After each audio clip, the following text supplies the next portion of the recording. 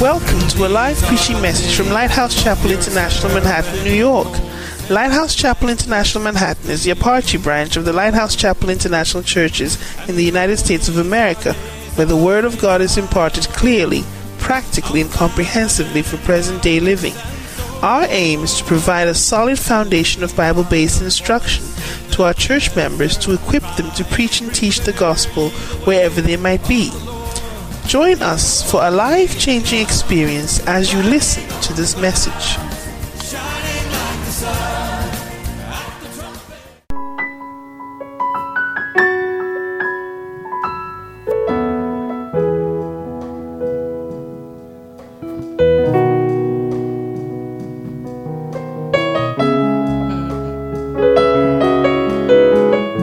Holy, holy, holy. Holy, holy, God Almighty.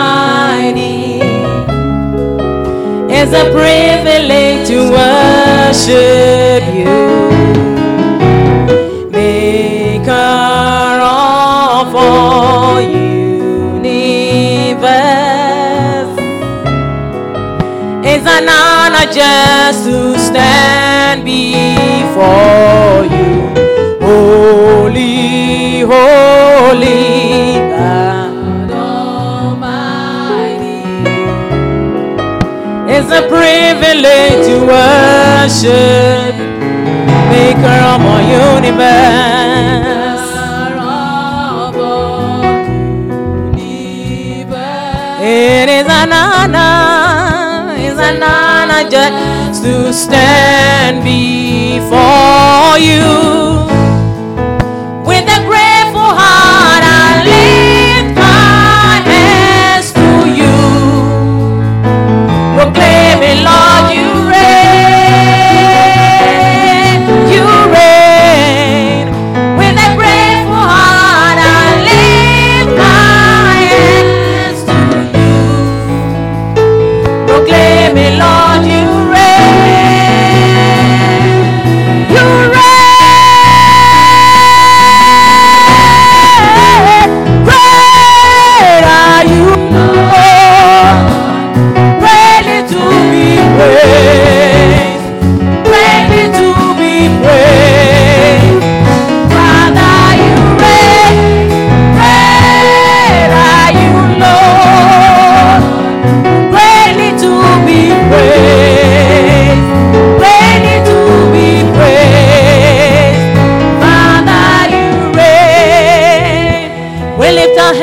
Lord, you reign. We worship you, Lord, you reign. Yeah. Holy, holy, holy, holy. Holy, holy, God Almighty. It's a privilege. It's a privilege. It's a privilege to stand in your presence, oh God. Oh, Maker of our universe.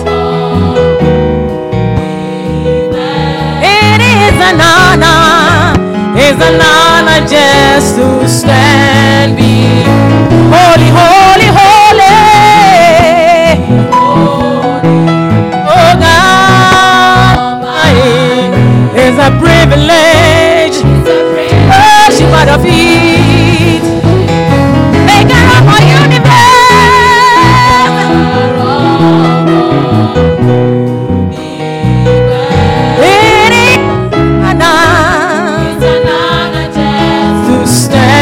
Before you, with a grateful heart, with a grateful heart, I lift my hands to you. Proclaim me, Lord, you reign. Hey, Lord, you reign.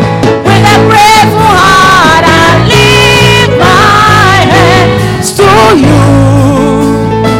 Proclaim me, Lord, you reign.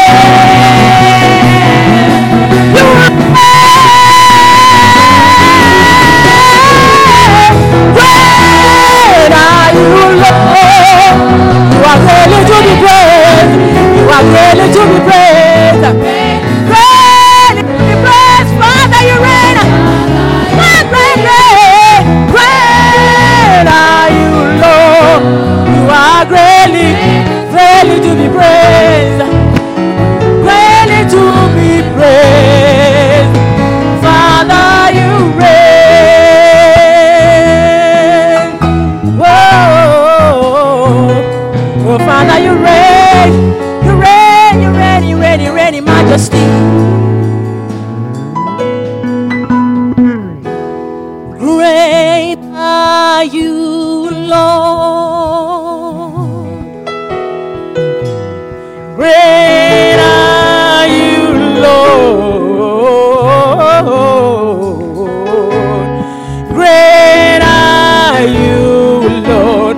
Great are you, Lord. I'll sing it again. Great are you, Lord. Great are you, Lord. Great are you, Lord.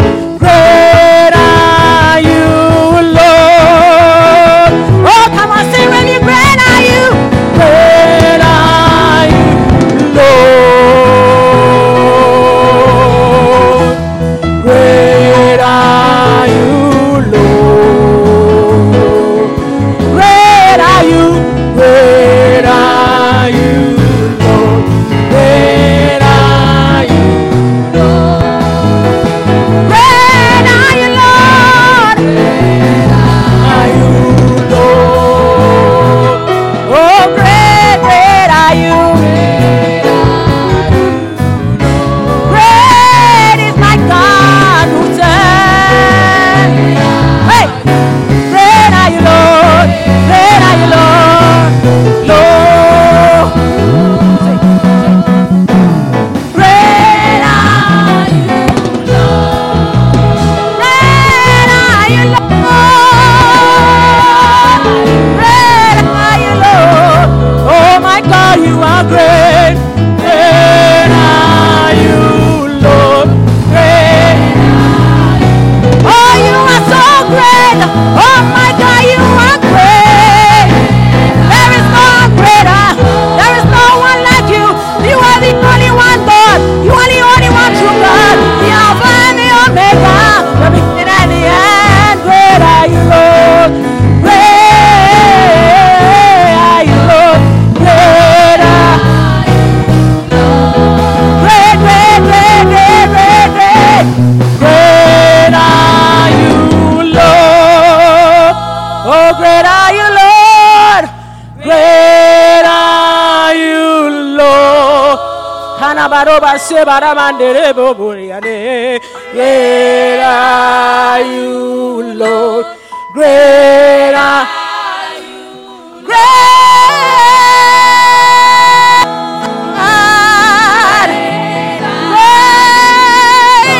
is our King. Hey, great. There is no one greater. There is no one greater. You are the only great God. Oh, Mandareana Bosandera. Great are you, Lord. Great, great, great, great, great, great. There is no one great. No one like you, Lord. Oh, no one like you. Great are you, Lord. Great are you. Great are you, Lord. Great are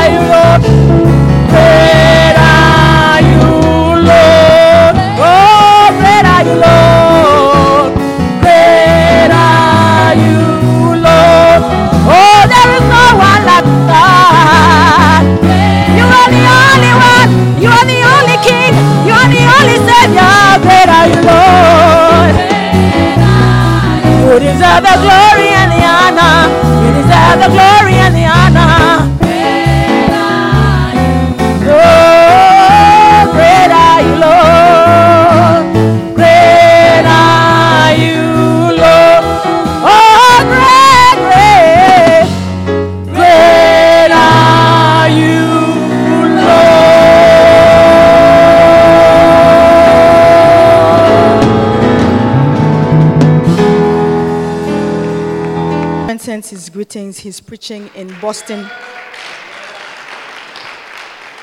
He's preaching in our church in Boston this morning.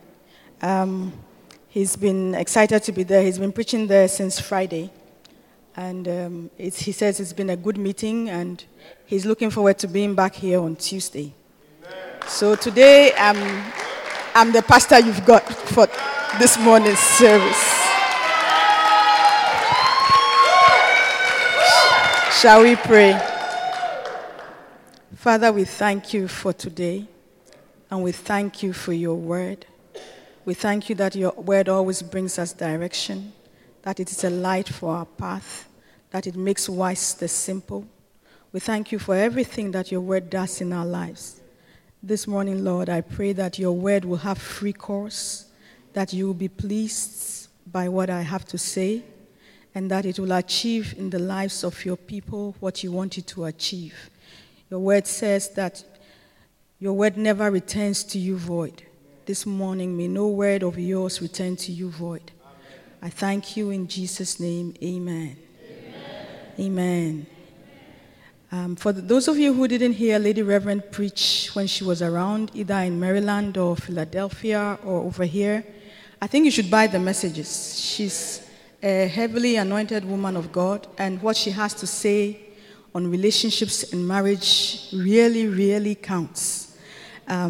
If you know her, she lives by example. For those of us who are privileged to know her, she doesn't have the easiest of positions, but she has always occupied it with a grace that makes it possible for those of us who have to copy her example in even a small way to do what we do. Because sometimes when we think that it is getting too much, we think of all that she has to deal with and how graciously she does it, and it gives us strength to continue. And so I recommend to you very highly that you should buy the messages. So whether you are in a relationship, whether you plan on being in one, whatever your situation is, it's a good message. They are good messages to have. Starting right from Hanover. The message she preached in Hanover on marriage was very different from the one she preached here. So don't assume that because she came here, you know what she said. And in Philadelphia, she didn't even preach about marriage. She preached about praying for kings. And everybody has a king in their life. Your boss is your king. Unless you own your own business, your boss is your king. And even if you own your own business, you may need to learn some lessons about praying for yourself. So this morning, I want to preach about take heed. Take heed. The phrase take heed is a very short phrase. It occurs several times in Scripture because the Bible is telling us about various things that God wants to warn us to be careful about.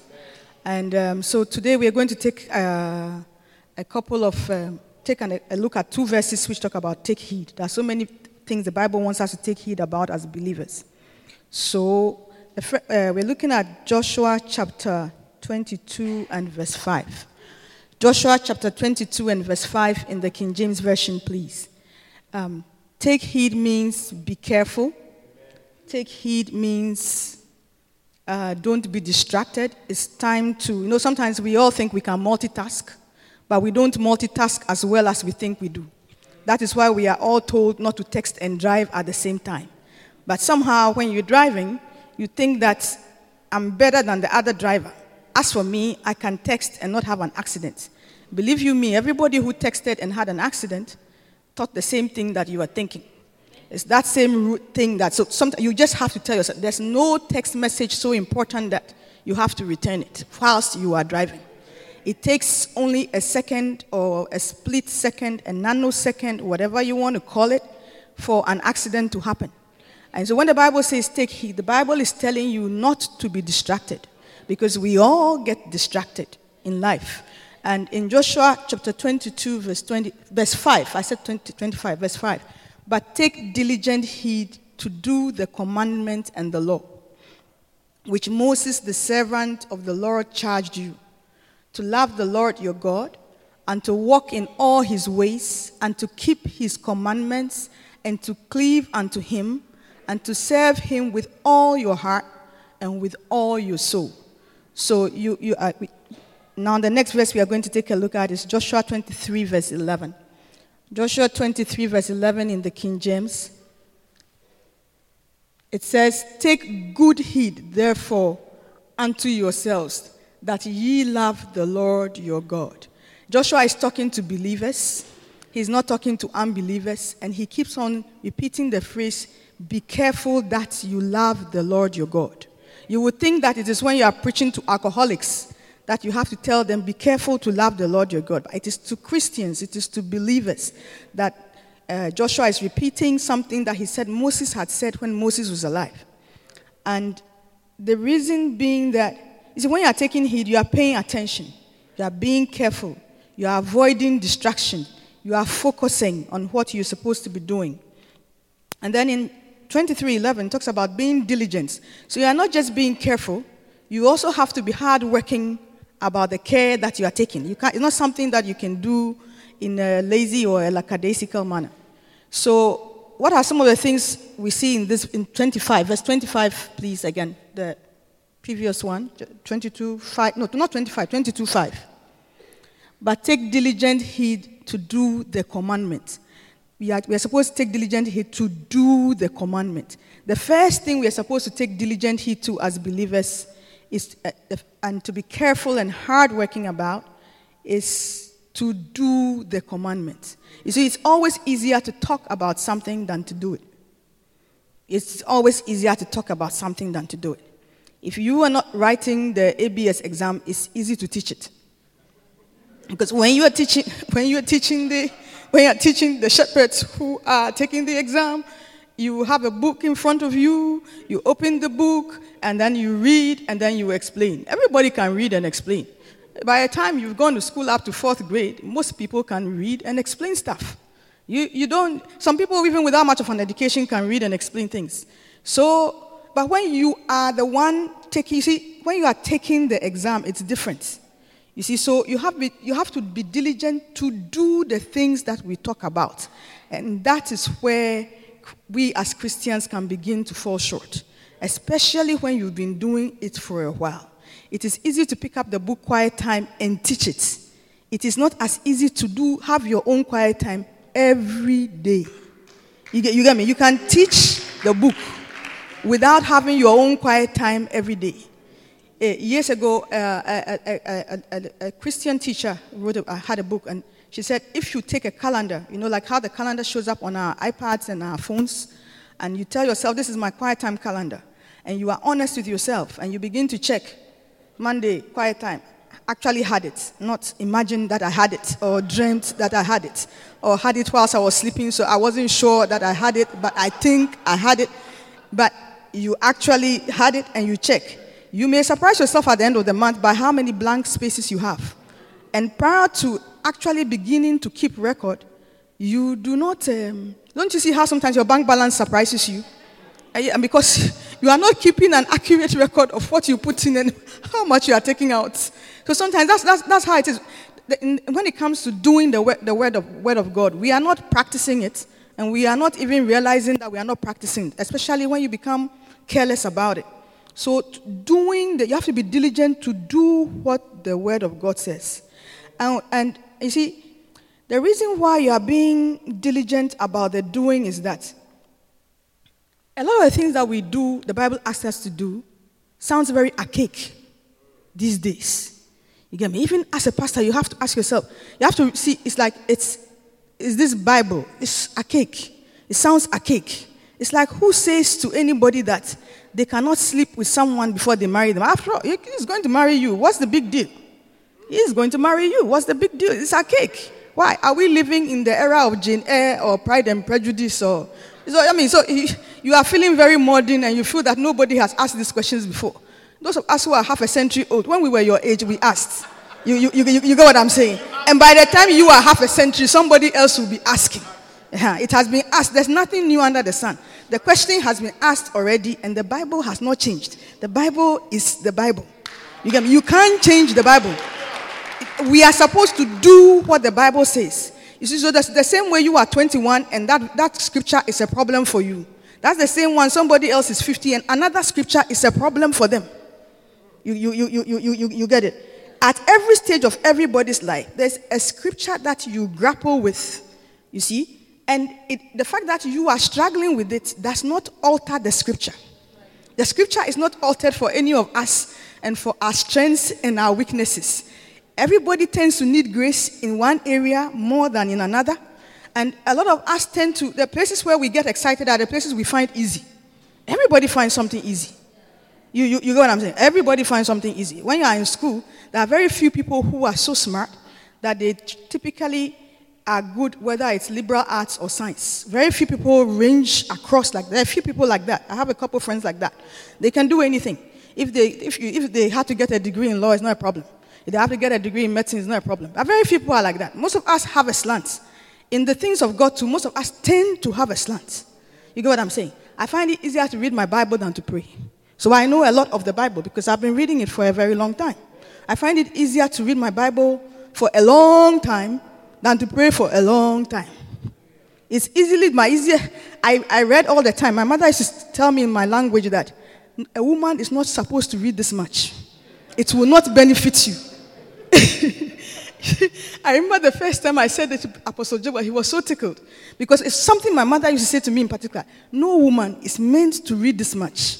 It is not going to be beneficial. And so she will make sure. She doesn't just say it. She makes sure.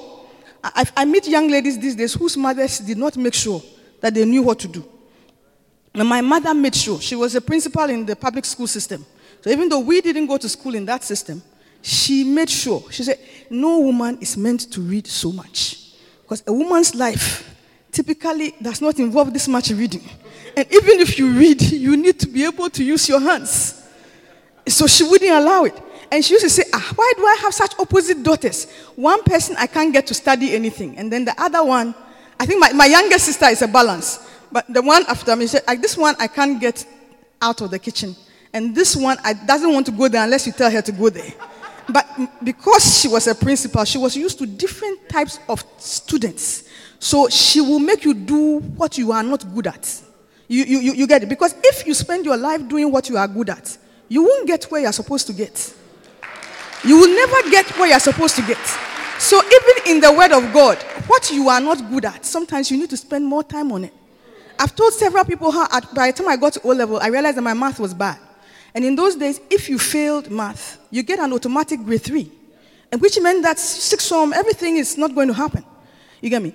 But I have friends who were good at it. I spent more time studying math at 15 and 16 than I studied anything else. Because math was my weak point. You get what I'm saying? Math was my weak point. The other things were not a weak point. Literature is not a weak point. English is not a weak point.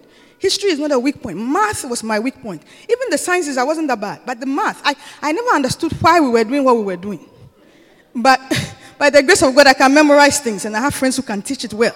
So even in I can calculate the thing well enough. So I told my children, by the time you hit 6th or 7th grade, if your father is not home, don't ask me about your homework. As soon as you start putting cubes and numbers around X and Y and Z, I have already decided that I'm not going to think about it. Passed all those exams. I remember we were living in the Poconos. Kwame would have some complicated algebra problem. And I say, look, I call Uncle Sonny. If your dad doesn't pick up, you call Uncle Sonny. Uncle Sonny will solve the problem over the phone. As for algebra and calculus, no, not happen. I won't even, so someone told me that, if you take a class in calculus at Rutgers, you can get into this MBA program. I said, it involves taking a class in what? She said, calculus. I said, you're joking, right? Not happening. I'm not going to take a class in calculus today, tomorrow. Passing math at 15 and 16, that was the end. Don't have to do it again. No, not happening. But you see, in the Word of God, you cannot decide that I don't like to pray. Or I do not like to read the Word. It's eternity we are talking about here. You don't do it for 3 years and then pass and not have to do it again. For life, when you are a 90-year-old Christian, you need to pray. And when you are a 90-year-old Christian, you need to read your Bible. And when you are 105, you need to read your Bible. And when you are 55, you need to read your Bible. And when you are 80, you need to read your Bible. So if you don't like reading your Bible, you have to start praying for grace and mercy to read your Bible. Because the Bible says that we're supposed to be diligent to do everything that God has asked us to do, including reading your Bible, including praying, including coming to church. Sometimes we all don't feel like coming to church. Nobody feels like coming to church all the time. Sometimes you just want to stay in your house. It's very nice to not be there.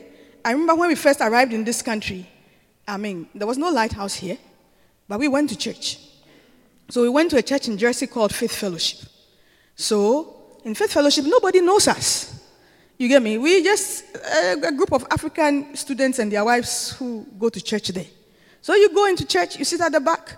Nobody knows what you do. Nobody knows you can preach. Nobody knows that you've been a shepherd since you were 19. And nobody knows anything. I came in here before I was 30. You sit in the corner, you smile, you drop your son off at Sunday school. It was nice. It was so nice. After years of the lighthouse, I can't say that we didn't enjoy ourselves. When we didn't want to go to church, when we didn't want to go there, we came to Times Square in Manhattan. Even bigger crowd. Nobody knows who we are. Nobody knows anything about us. We even like Times Square better because the people in Faith Fellowship, at a point, they began to notice that these people, they began to ask questions that we didn't want to answer. And I was the one who showed up most frequently because both Reverend and Reverend Fletcher were residents. And so they were typically every other day on a 24-hour call or every third day on a 24-hour call. So they weren't that known. I was known better. Myself and my oldest son, we were better known. And so at the point, people begin to ask questions. Would you like to help with Sunday school? I'm like, help with Sunday school? I'm not helping with no Sunday school. I'm fine. I just like coming here. So I smiled. Then they said, can you teach a class? And the lady said, we were living in Avenel in New Jersey. She said, can you join an area Bible study? I said, no, I don't think so. Because I liked my life the way it was going. It was going there very well. I come to school in New York. I drop my son off. I work part-time. Nobody knows. I don't have to do any of this. You don't say it, but your life is what shows that you like what is going on. You don't say that I don't want to be a shepherd, a lighthouse shepherd anymore. But the bishop, he doesn't forget any of his children for a long time. So I think by the time I had been here I was pregnant with Kwame when he first arrived. So here, Reverend brings me, he's told that story in various ways over the years. So Bishop arrives, and then that work has started. He located all his people in the tri-state area. He held a meeting in our apartments. We lived in Avenel. Endurance, Kofi, he unearthed everybody from everywhere and held his first service in the upper room. Before that, even before he came, the work had started. I had lived in Jersey all those years. We come to Times Square, never sat on the subway. But before Bishop came, we had to find a room to meet in. So we had to go and meet Dr. Caroline somewhere in the Bronx, and Endurance's husband. He said, what kind of subway is this? The tube in London is nothing like this. I remember the orange seats and how scared I felt. Because we have been living in Jersey about a year. But work was coming. But just that we ourselves, we had forgotten. The work was coming. Then he arrived. He had the first service and then he left. Then he sent in Bishop Adi. That was when the real work, because Bishop Adi was living with us. You see, when your pastor lives in your house, those of you who think you can run away, the pastor lives in your house. So unless, at least for Reverend and Reverend Fletcher lived in the next apartment building. But for Reverend and Reverend Fletcher, sometimes at least they could say they were on call. When I go to work, I come back. You can't say that you're on call. You are the person here. In addition to being the hostess, the work has begun. From, I don't know where in the Bronx, we don't know. There was a time when we were convinced we could find Boston Road with our eyes closed because Ike lived there and we had our weekday meeting. Friday all nights. When you don't do Christian things for a while, no matter who you are and how long you've been a Christian, you change. You don't even know you've changed. One of the first signs that we had changed was that when Bishop Adi attempted to have an all-night, oh man. At a point, for about half the all-night, he's the only person praying. People are tired and asleep. People who have been going to all night since they were 18 and 19, they are 30, they are 29, 28, sleeping. You will hear only his voice. But you see, he was a wise pastor. He didn't say much, not in the meeting. But you would think that he would be discouraged and stop the meetings. He started having more. Every Friday, say, doesn't this guy know that we have school? You see, all the excuses you have, everybody has had them before. This is America. Here we work. Then we have school. Then we have children. Friday without fail. Lady Pastor Lily, Reverend Samson, all night. If you sleep, it doesn't matter. Next Friday, we'll have another one. And you see, it's not the type where you close at 4. You say, somebody's coming to use the hall. It's Ike's house. Ike is a bachelor. If he wants to close the meeting at 6, he will close the meeting at 6. The work, you can't say that I don't like praying. By the time he left, everybody had remembered how to pray for the whole night. By the time, because you see, if you don't do it, you think you can do it. Some of those of you who don't come for all-night prayer, you think you can do it. You have stopped doing it. We weren't old. Nowadays we are half a century. Even we have an excuse. But back then, we're 29, 28. We used to sleep. By the time we sit down, my sister is far away in dreamland. You don't know, but you have changed. The fact that you cannot come for the meeting, whether it's half night, whether it's all night, even 1 hour prayer by yourself, is difficult. All these things are signs. Because you are supposed to do the word. Read your Bible. Pray every day if you want to grow. Fellowship. Come to church. It's not easy to come to church all the time. Everybody feels like not coming sometimes. But that's why the verse was written in Hebrews. Not forgetting the assembling of ourselves together. God knew that you were coming. You will live here. As the manner of some is, you are in the sum. Clearly, depending on your lifestyle, you are in the sum. Get me? So you have to be diligent to do the things that the Bible says. Not diligent to tell other people to do it. Because we can all tell other people to do things. Everybody finds it very easy to tell other people to do things. You can tell other people to lose weight until you have to lose weight.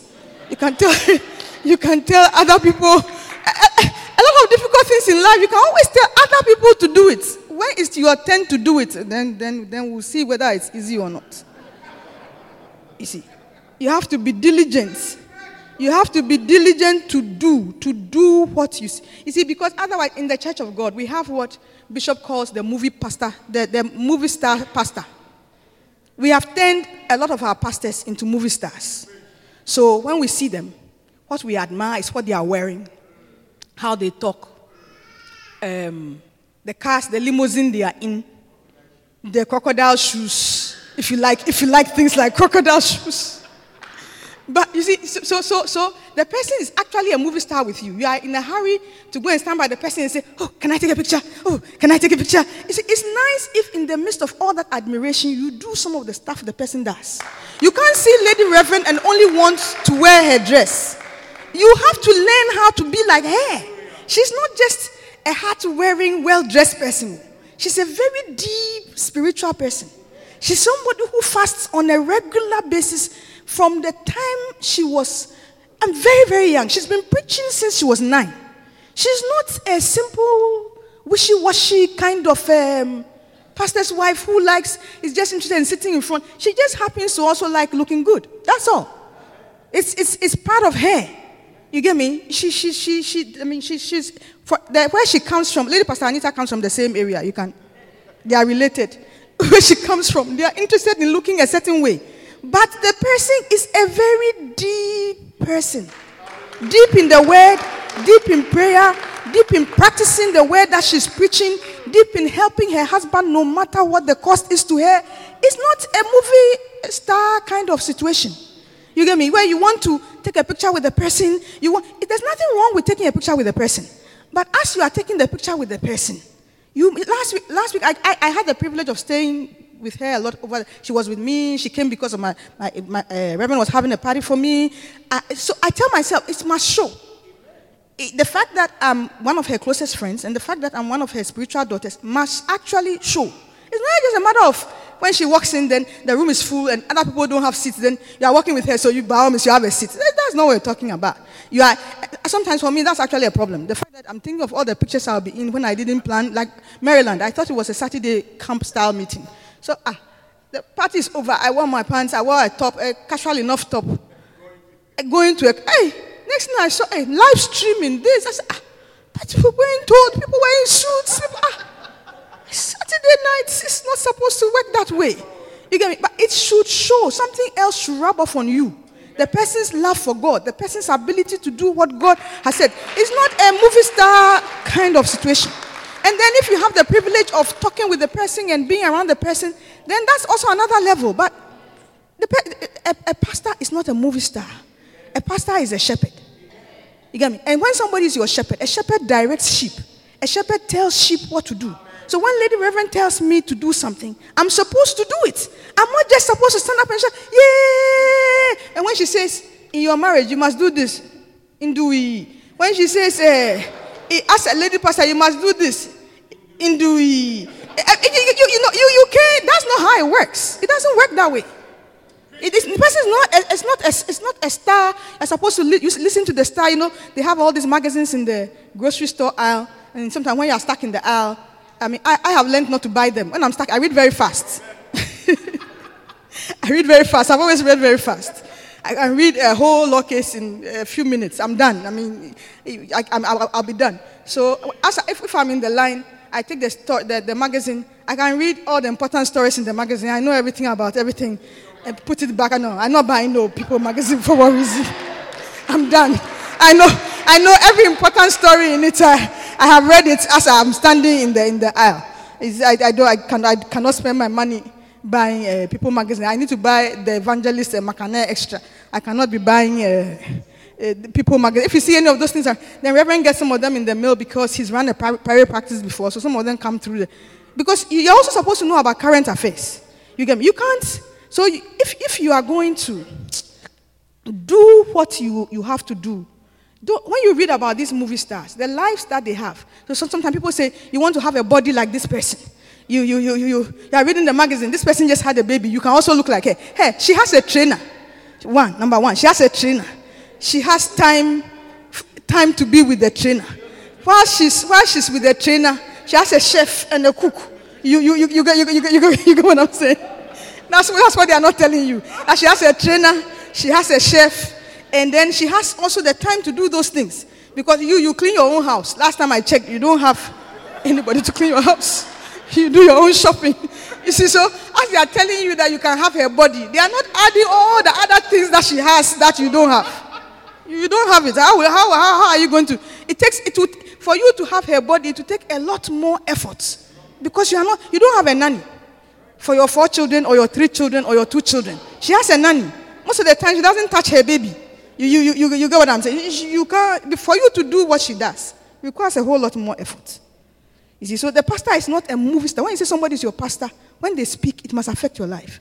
There are times when Apostle Joel has told me, said things to me, and it has really hurt me that he said it. But he has to be able to say it. Otherwise, he is not my pastor. Because he's the pastor of the pastors in North America. So if he cannot pick up a phone and say A, B, C, D, E, change A, change B, change C, then he's not my pastor. Because he's not a movie star. He's not supposed to walk through the door. Then when he comes and everybody's clapping, then I'm standing in front clapping more than everybody. He's not a movie star. I'm supposed to do what he says. Even when I don't like it.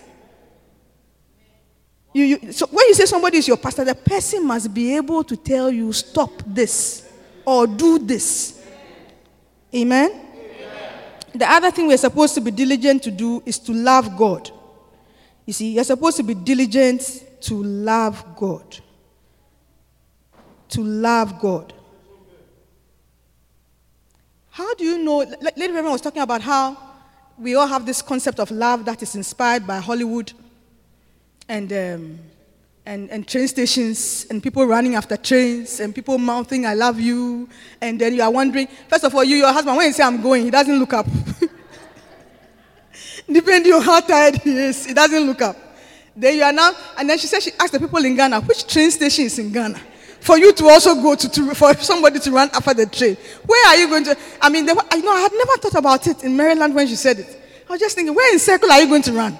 You go up. If you know Accra, where in circle are you going to run? What are you running after? The Trotro or the Tata bus? Which one? The Trotro or the Tata bus? Or the Neoplan or the STC to Wesley Girls? Which one is the person supposed to run after? You see, it's a concept of love and romance that we, especially ladies, depending on how silly they are. Some people are more silly than others. You know that there's silly and then there's sillier and then there's silliest. I don't think there's the actual English word like that, but some people are more silly than others. Somebody said all women are quarrelsome. Then somebody's answer was that, but some are more quarrelsome than others. So, you see, it's levels of everything. So the silliness is in levels. You get what I'm saying? So depending on who you are, no matter how much of the silliness you have soaked in over the years, now that you are a believer, we are not saying that nobody will love you or that nobody will take good care of you or that it's not nice if someone opens the car door for you on a regular basis. That's not what we are saying. You get me? But should in case you don't get somebody who opens car doors, we are preparing you for the realities of life. Because in the experience of those who are older than half a century, there are more African men who do not open car doors than those who do. So a word to the wise is enough. If per chance you get, he opens car doors, we are not saying there's anything wrong with it. Auntie Felicia, are we saying there's anything wrong with it? Praise the Lord. Your husband opens car doors and closes them. And he can actually pay for the car. You see, one of my friends says it's not just a matter of opening the car door. It's a matter of whether the car can be paid for. If we can combine all those things in one person, praise the Lord. Per chance, should in case that is not the situation, you have to be ready for normal Christian living no matter your situation. The person with the husband who can open the car door, the person with the husband who can easily leave you behind, the person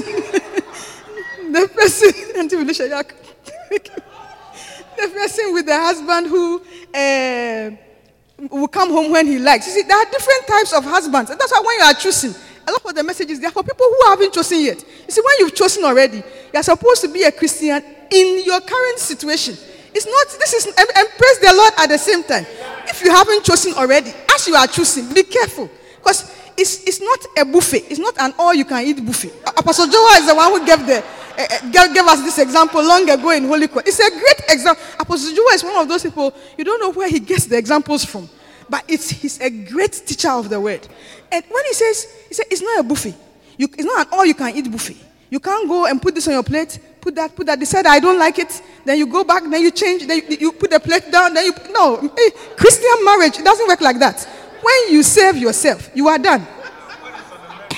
You are done. When you save, there's nothing, unless what you want is not Christian marriage. But if you want a biblical marriage, when you save yourself, you are done. So typically, the messages benefit most the people who have not chosen yet.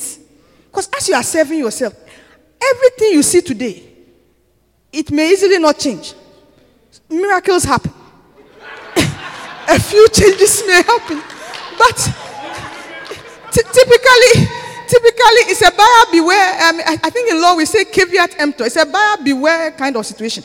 When you purchase, you can't. It's not an American mall where you can take it 90 days return. This one, nothing can be returned. Nothing can be exchanged. I mean, none of the different forms of your exchanges will work for you. None of the above works. 30 to 60 days, 30 to 90 days, return to sender. Nothing works. When you save yourself, that's it. Nothing works. Nothing works. So it's a look before you leap kind of situation. Nothing works.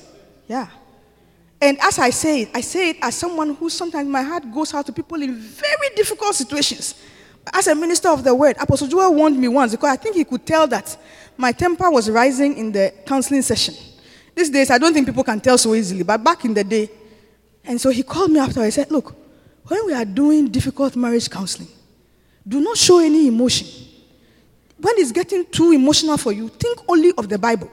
Think only of the word. You are a minister of the gospel. You are not supposed to compromise, to get emotional, to get disturbed for the woman involved and how she's being treated and start thinking that he should be talked to. He said, no.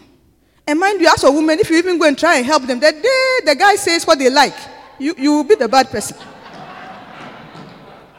That one too is a lesson I learned a little later. Step by step, you learn a few things. You see why people are so calm in the ministry. They can say the word. Apostle said, when all is said and done, you say the word, you say the verse, you say the words, and then you close the meeting with prayer. Because bottom line, for the marriage to work, everybody has to be a Christian. Bottom line. Yeah. So we have to be diligent to love God. How do we know that we are not we say, but Christians, why are we being told to be diligent to love God? We love God, that's why we are Christians.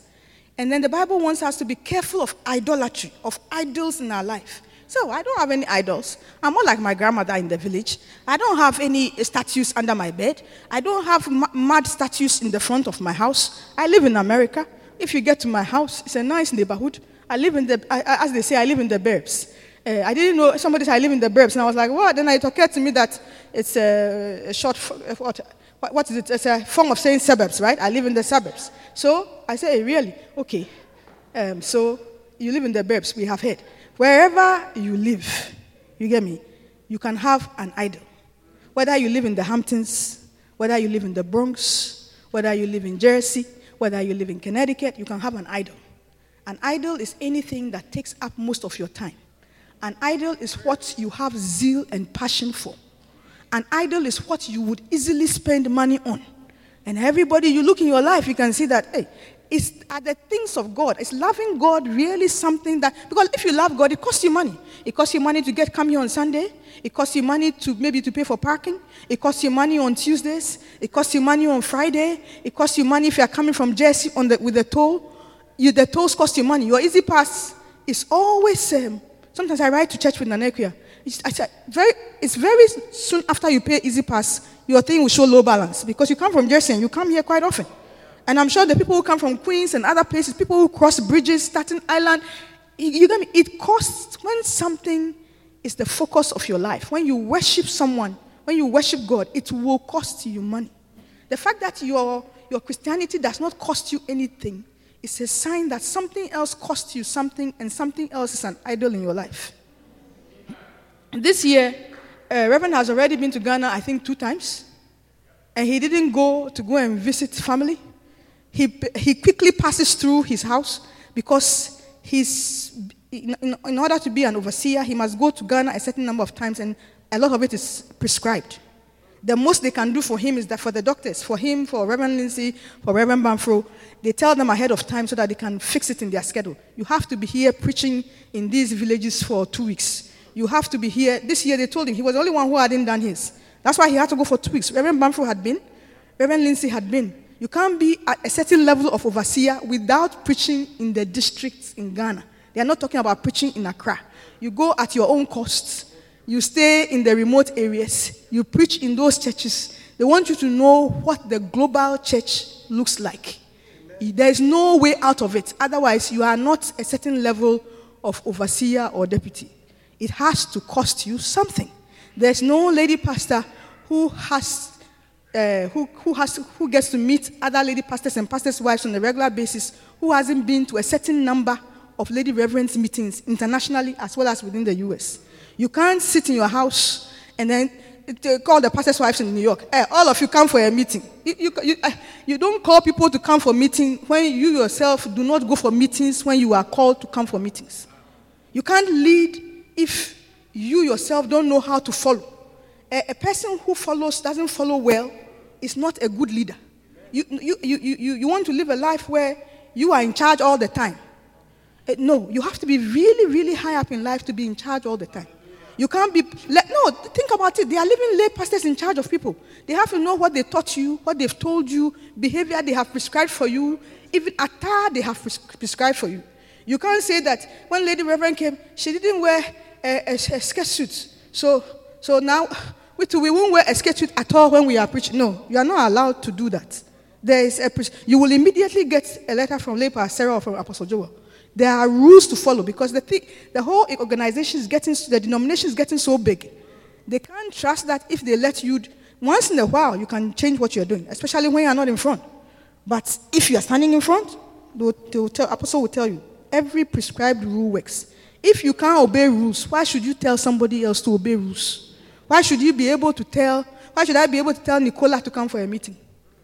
If I don't go for the meetings I am required to go for. It doesn't work that way.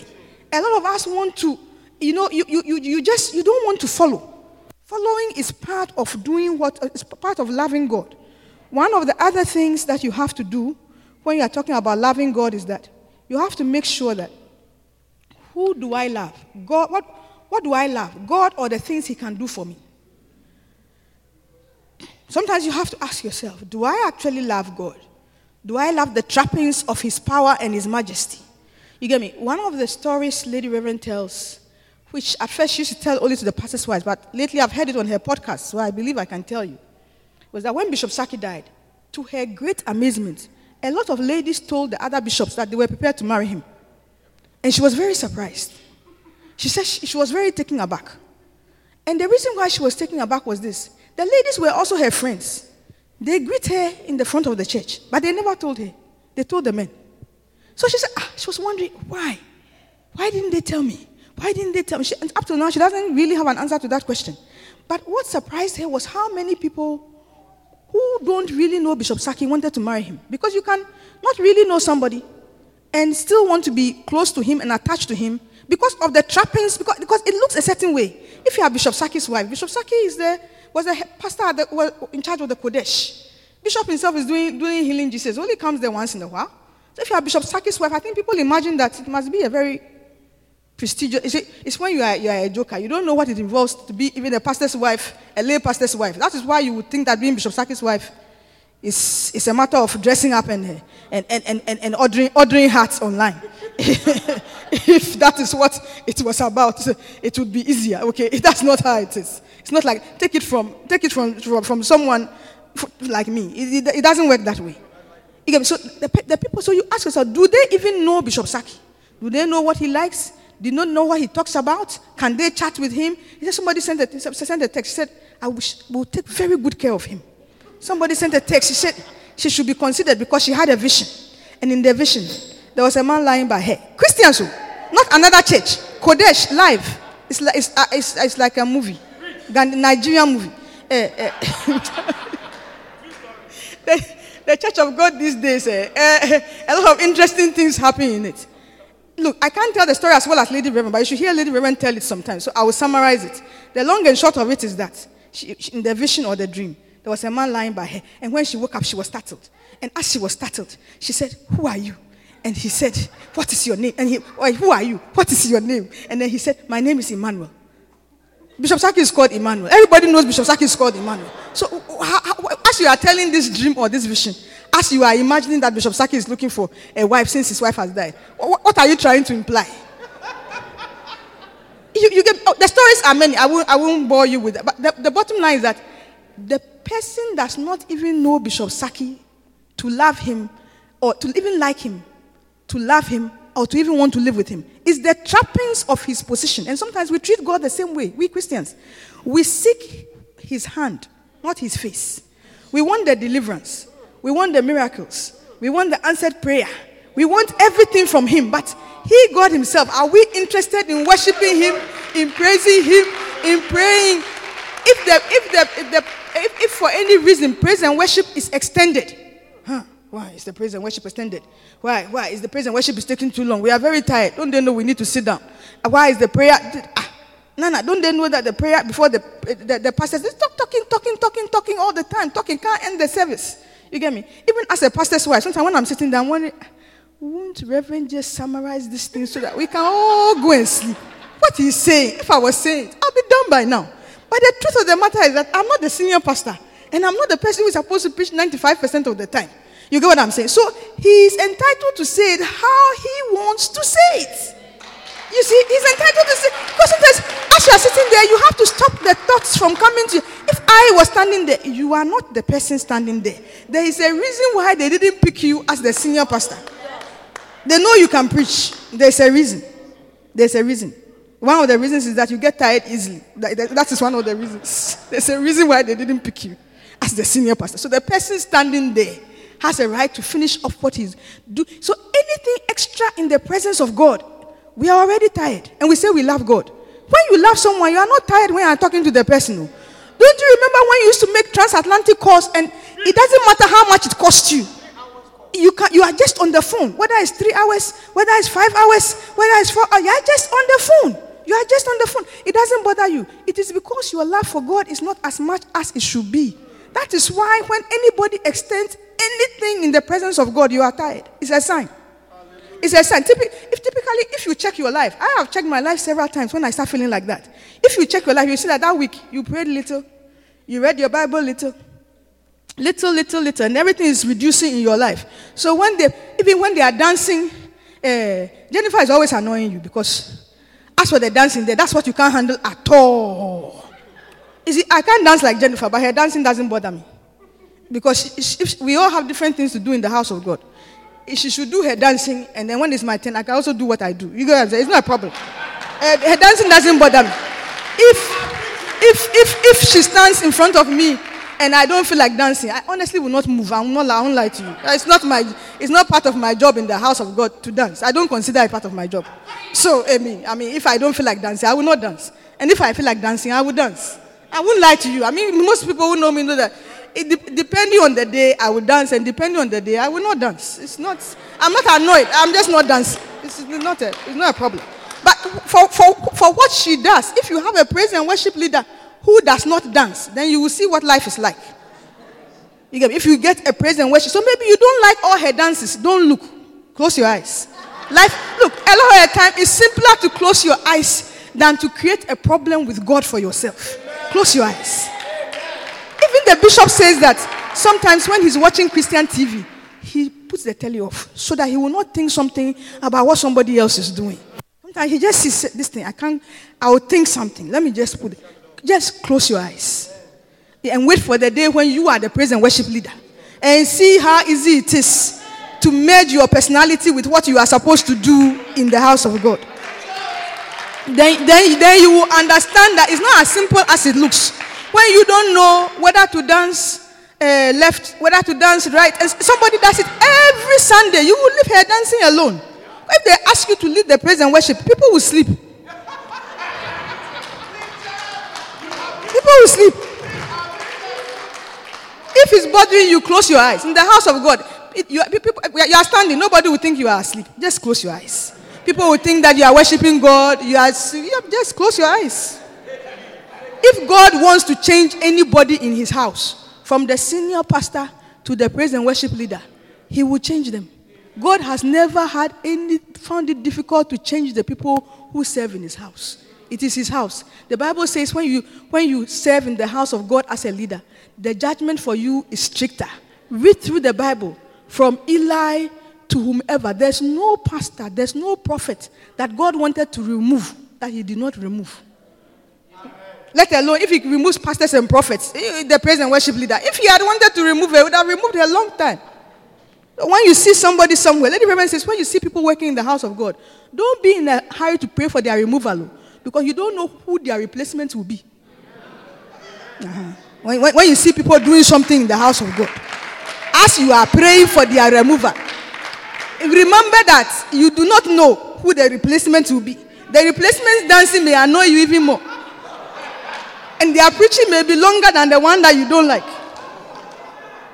Lady Reverend told me this a long time ago. She said, be very careful as you pray for the removal of people. Do not pray for anybody's removal. It is God's house. The prophets he removes. The kings he removes. The praise and worship leader is not a problem for him at all. From the days of Miriam, he removed, when he wanted Miriam to have leprosy, she had leprosy. If he hasn't touched a praise and worship leader who has been somewhere for a long time, why are you expending your energy on the person? Let it be. Sometimes you see, and then we get ourselves, we are drawn into stuff. If you have any genuine concerns, tell Reverend. And when you tell Reverend, let it be. Live it. Amen.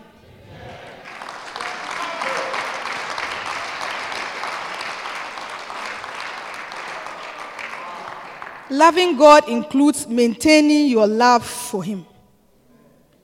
If you're loving God now, it's never the same as I will love God in 5 years' time. You cannot assume, because life happens, situations change, and you may think that I love God more than everybody. It's a mistake. As I'm standing, you are standing there like, who was it in the Bible who said that? I think there was one of the Pharisees. He was looking at the tax collector. He said that I thank God that I am not like this tax collector. Hey, be very careful.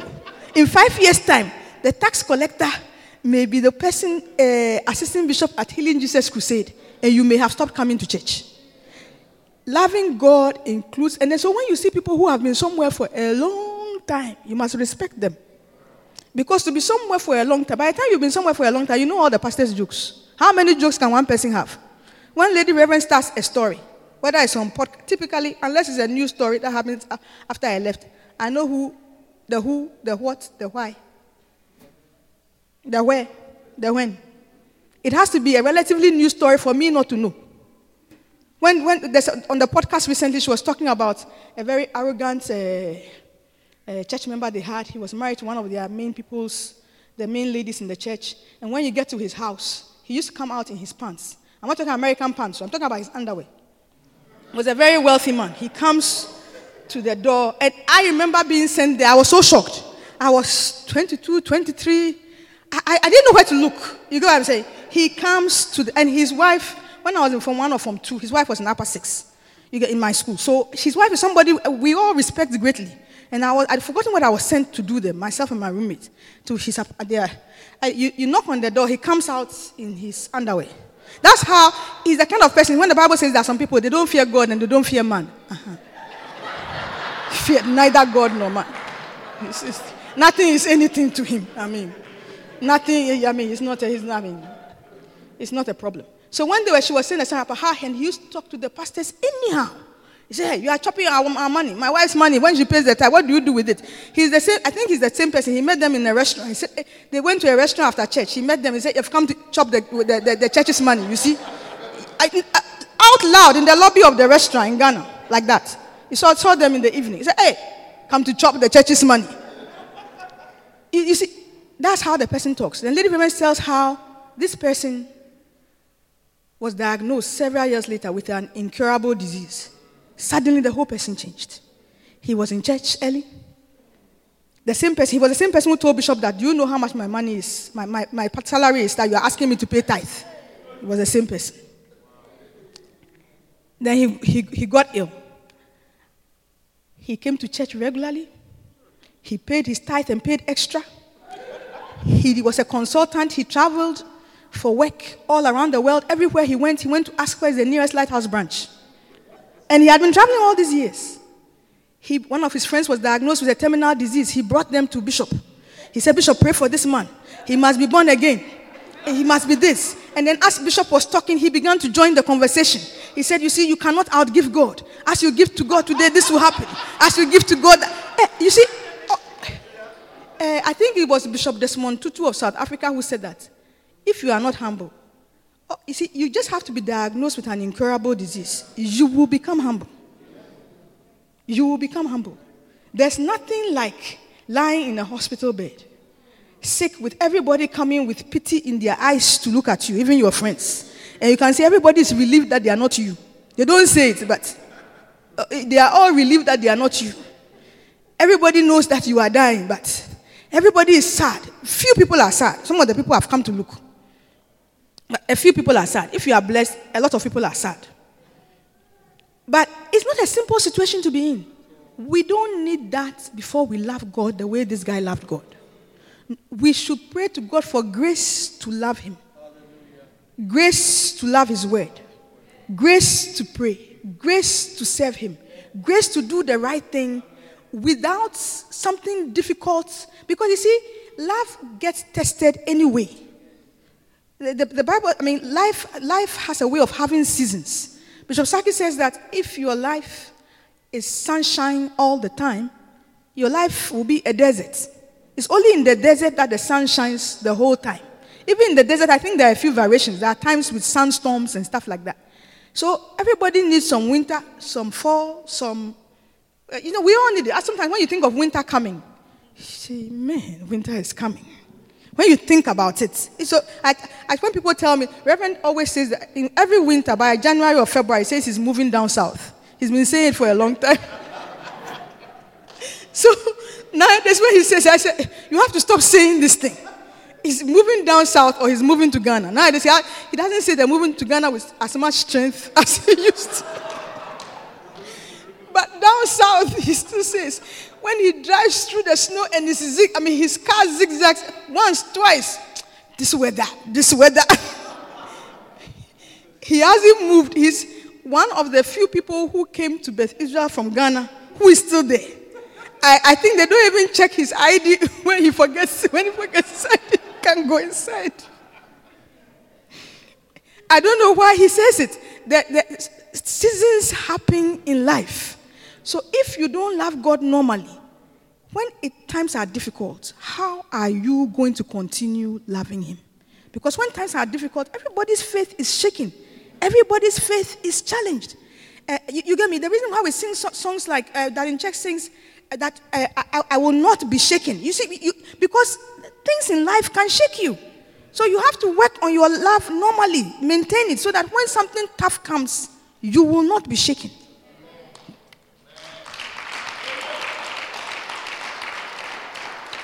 Another test of your love, as I close, I can't finish the message because Lady Reverend and Bishop, when they are preaching, you should realize that they are preaching at the convention. Nobody's timing them. It's a service, so I have to end the service. So maybe I'll get another chance some other time, and then I'll continue. But another test of whether or not you love God is what you are prepared to sacrifice for him. You get me? I think I talked a bit about that already. What you are prepared to sacrifice for him. And then lastly, in that verse in Joshua 22 verse 5, it talks about walking in all his ways. A lot of us like to walk in selective obedience. Selective obedience, I told you, is very easy.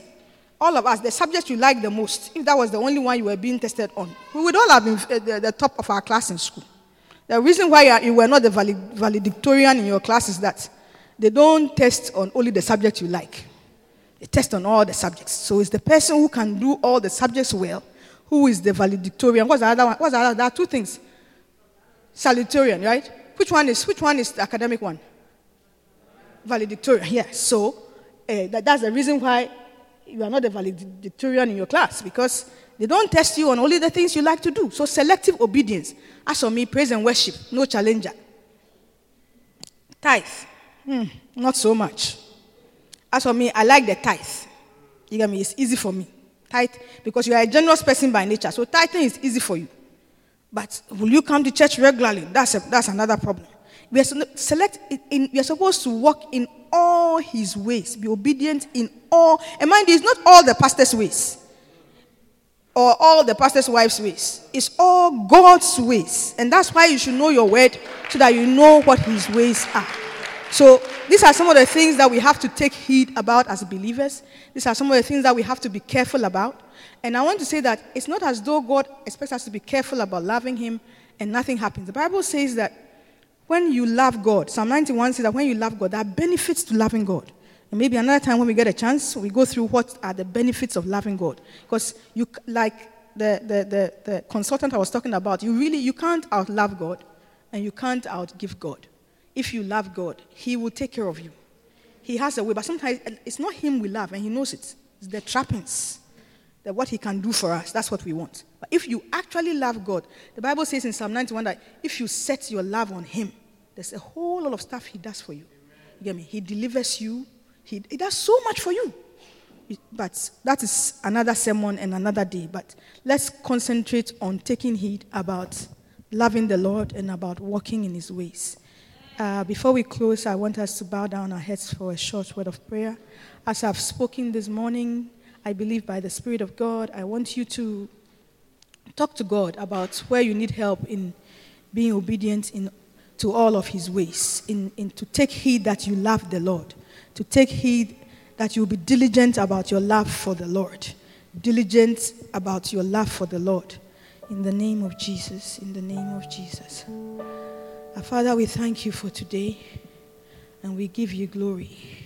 We thank you for your great love that you have loved us with, Lord, that you sent your only begotten Son to die on the cross for our sins. We are grateful for this love. We pray for grace to love you. We pray for grace to walk in all your ways. Today, as we are here this afternoon, if you have never given your life to Jesus Christ, I would like to pray for you. I would like to give you a chance to walk into this great love, to walk into what our bishop calls the greatest love of all. Our Father, we thank you for salvation. We thank you for your love for us. We thank you for the blood. We thank you for redemption. We give you praise and we give you glory. Amen. This afternoon, if you are here, I want to speak to you about your tithe. I remember saying that tithing is one of the ways in which we obey God. Tithing is one of the ways in which we obey God.